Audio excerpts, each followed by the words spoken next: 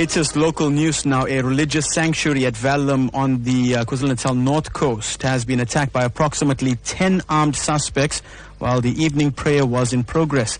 Now, it's believed that the Hazelmere Mazar was attacked by gunmen who were apparently wielding AK47 rifles. To tell us more, we're joined on the line now by Prem Balram from Reaction Unit South Africa. Prem, good morning and welcome to Newsbreak. Good morning. Can you discuss the circumstances surrounding this incident? Well, members of Reaction Unit South Africa were called out at 1955 to the Hazelmere Mazar, that's approximately 5 kilometers from Verulam Central.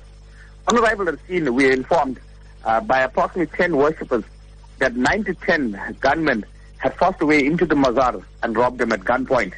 Several victims were also assaulted. A house was ransacked that was adjoined to the Mazar, and the suspects then fled in a white Bantam bakkie. According to several victims, the gunmen were carrying AK47's and 9mm pistols. Prem, let me come in there with the question, because according to the witnesses, these suspects were actually robbed of their cash keys, or the suspects actually robbed the people of the cash keys and their mobile phones as well.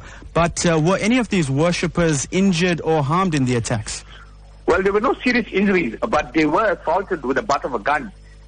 Firstly, a 14-year-old boy had a firearm stuffed into his mouth while his father was forced to open the gates and doors leading into the mosque. A second male was also assaulted with the butt of a gun and was forced to open a residential block that is attached to the mosque. Prem, you mentioned the firearms. AK47s were apparently used. And in your field of work, are you finding that these weapons are being used more often?